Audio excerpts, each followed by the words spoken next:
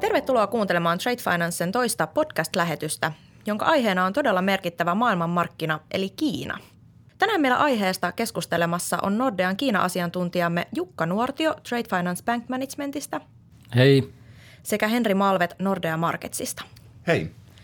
Tarkoituksenamme on tarkastella, mitä Kiinan markkinoille kuuluu, eli ensin vähän taustoittaa, mitä siellä on tapahtunut, mitä viejien ja tuojien kannattaa ottaa huomioon sekä millaisia muutoksia siellä on tällä hetkellä käynnissä. Haluaisitko Jukka aloittaa kertomalla taustaa päivän aiheeseen, kuten perusasioita Kiinan markkinasta? Kyllä vaan. Aloittaisin ehkä positiivisella uutisella. Katselin tuossa kauppatilastoja ja näyttää siltä, että Suomen vienti Kiinaan kasvoi aika lailla viime vuonna, vaikka se kokonaisuudessa supistui. Viennin kasvu oli 5% ja kokonaissumma 2,7 miljardia euroa, ihan merkittävä. Ja onhan tässä niin kuin vuosikaudet jo tiedetty Kiinan merkitys ja tärkeys suomalaiselle teollisuudelle ja yrityksille. Kiinan talous on valtava. Se on tavallaan toiminut maailman tehtaana ja sinne on virrannut valtava määrä investointeja kaikkialta muualta maailmasta. Se kasvu jatkuu, mutta kone kyllä yskähtelee välillä aika laillakin. Että siellä on varmaankin alkaa tulla normaalit vaikeudet. On kasvettu, on pulaa raaka-aineista, ehkä saasteongelma, kustannustaso nousee, on tehty turhia investointeja, näin päin pois.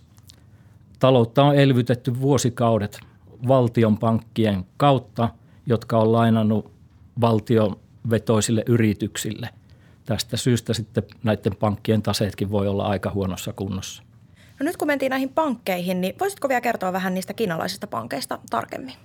Joo, kyllä. Tuossa viittasinkin, että mittasuhteet on valtavat ja niin ne on pankkipuolellakin, että 4 Kiinan suurinta pankkia, niin sanotut Big Four, ihmiset ehkä, jotka on Kiinan kanssa tekemisissä, niin tuntee nämä. Ja nämä 4 pankkia on maailman tasolla top 10 taseen koolla mitattuna.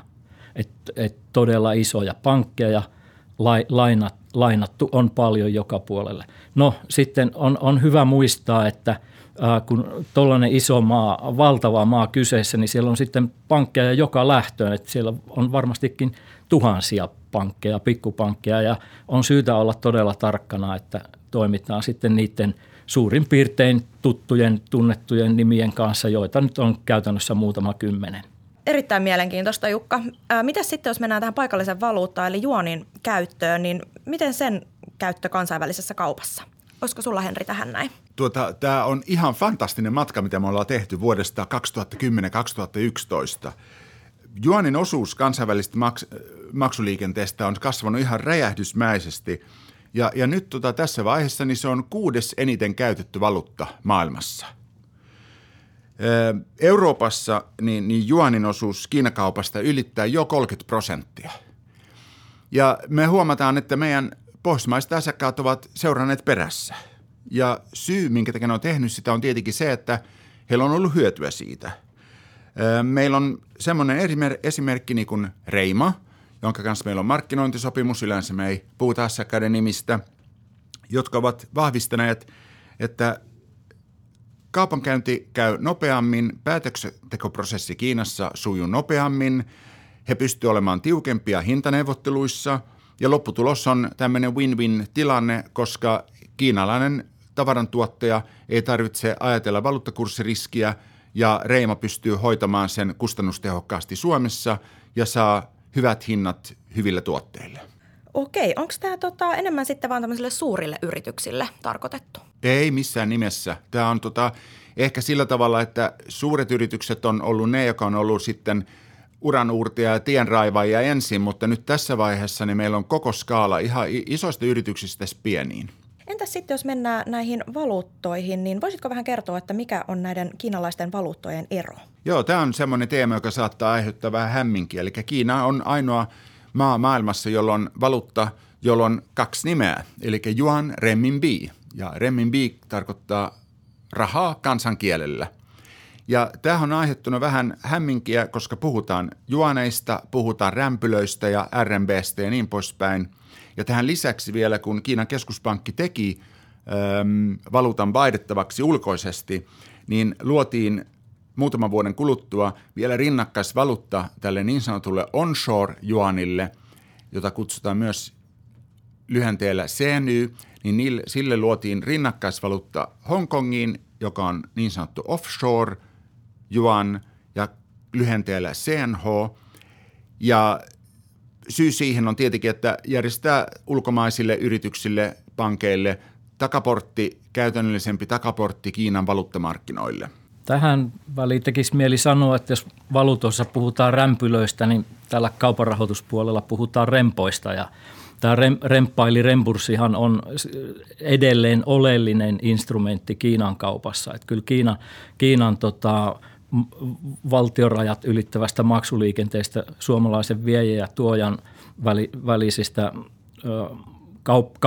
kaupan rahoittamisesta tapahtuu rembursseilla ja siinä sitten toisin kuin viittasit noihin eurolukuihin, niin on kyllä aika vaatimattomat luvut Suomen tasolla, että juaneissa ei kovin paljon tapahtumia ole. Joo, tämä on aika merkillinen juttu, koska sitten ostopuolella taas niin se on ihan joka päivästä, mutta viejät ei ole vielä löytäneet tiensä juan markkinoilla, vaikka se olisi teknisesti ihan täysin mahdollista. Joo, siinä on meillä tehtävää. Onko sitten jotain erityistä, mitä viejien ja tuojien kannattaisi ottaa huomioon liittyen näihin maksuehtoihin sekä valuuttaan? No siihen valuuttaan kannattaa nyt ensiksi tehdä semmoinen juttu, että oppii yhdessä meidän kanssa perusfaktat, mikä on CNY, mikä on CNH, mihin sitä pystyy käyttämään, mihin sitä ei pysty käyttämään. Ja sitten kun aika on kypsä, niin sitten aloitetaan kokeilu ja aloitetaan mielellään pienemmillä summilla. Se on aika tavallista, että meidän opastuksella niin yritetään jollain pienellä summalla ja silloin kun kauppa alkaa käydä, niin sitten voidaan näitä summia kasvattaa. Onko tässä sitten vaatimuksena, että yrityksellä on CNH-tili? Joo, ei missään nimessä. Tämähän onnistuu sillä tavalla, että yrityksellä on dollaritili tai eurotili ja käyttää sitä, mutta tietenkin siis on se käytännöllistä, että on siinä valuutassa tili myös, missä käy ulkomaankauppaa. Tärkeä juttu, mitä pitää muistaa nyt tässä, kun puhutaan CNYstä ja CNHsta, siinä ei ole sen kummallisempia sudenkuoppia. Me opastetaan sen käytössä, mutta on tärkeää tietää, että sitten taas kaikki dokumentaatio ja kauppasopimukset ja niin poispäin täytyy olla CNYssä tai sitten RMBssä, koska sehän on se valuutta, mitä käytetään Manner-Kiinassa. Rembursseissa jälleen juanin käyttö voisi olla edullista siinäkin mielessä, että paikallinen ostaja saattaisi omista pankeistaan saada pidempiä maksuaikoja, avattua rembursseja, joissa on pidempiä maksuaikoja. Käytännössähän Kiinan vientirembursseissa tai siis suomalaisten yritysten vientirembursseissa Kiina on maksimissaan 90 päivän maksuaika. Tämä johtuu pitkälti Kiinan paikallisesta lainsäädännöstä. Nyt sitten juanin käytön yhteydessä tällaisia sääntöjä ei niinkään siellä Kiinan päässä olisi, jolloin tavallaan viejä voisi tarjota remburssin avulla pidempääkin maksuaikaa sinne kiinalaiselle ostajalle.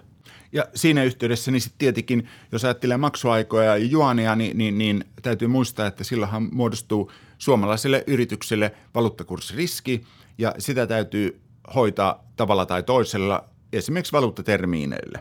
Mä olen ymmärtänyt, että Kiinassa on paljon muutoksia vireillä tällä hetkellä. Voisitteko te vähän kertoa näistä vielä? No tässä on kaksi asiaa, mikä tulee mieleen. Yksi on se, että Kiinan keskuspankkihan on luotsannut tätä juania viimeiset 7-8 vuotta, ainakin ehkä kohta 10, kohti täydellistä ulkoista vaihdettavuutta ja että siitä tulisi sitten tämä tosiaan ulkomaankaupan maksuvaluutta. Ja toinen juttu on se, että kiinalainen ei olisi kiinalainen, jos se olisi kunnon säännöstelyt päällä. Ja näitä sitten höllennetään aina silloin tällöin tai kiristetään. Ja nyt meillä ollaan tämmöinen kausi käynnissä, missä Kiinan keskuspankki on taistellut vastaan valuuttapakoa sillä tavalla, että on kiristetty näitä valuuttamääräyksiä ja otettu rajoituksia käyttöön. Mutta käyttämällä CNH:ta esimerkiksi, jos on tavallinen maksuliikenne, niin pystyy välttämään osan näistä. Tuo on hyvä ehkä sivuhuomautuksena, että tällainen sääntöjen muuttaminen Kiinassa vielä, se ei ole suinkaan läpinäkyvää, vaan se ilmeisesti voi tapahtua jopa puhelinsoitolla pankkiireille tai jossain aamupalaverissa ja mitään kirjoitettua tekstiä ei ole ja pankkien tulee niin kuin noudattaa sitten niitä ohjeita, mitä on tullut. Ehkä me tässä vaiheessa voidaan vielä mainostaa, että meillä on pankki Shanghaissa ja meidän kollegat siellä Trade Finance ja Markets puolella auttaa meitä pysymään kärryllä näiden sääntömuutoksien suhteen. Tosi hieno kuulla. Haluaisitteko vielä sitten tiivistää nämä pääkohdat läpi tämän päivän aiheeseen liittyen? Sen voi oikeastaan kiteyttää 3 asiaan. Ulkomaankauppa juaneissa on mahdollista. Se yleensä on antanut asiakkaillemme hyvän lopputuloksen heidän neuvotteluissaan ja kaupankäynnissä kiinalaisten kanssa. Ja 3 on se, että valuuttakurssiriski, joka on olemassa, niin sen pystyy hoitamaan kustannustehokkaasti käytettävillä olevilla instrumenteilla.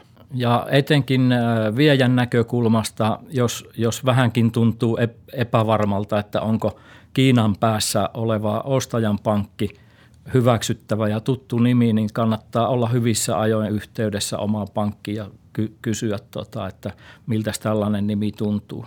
Että kyllä ne on lähinnä ne muutama 10 niin kuin tunnettua kiinalaista pankkinimeä, joiden kanssa on parasta toimia. Kiitos Henri ja Jukka tästä ajankohtaisesta ja valaisevasta katsauksesta. Kiitos.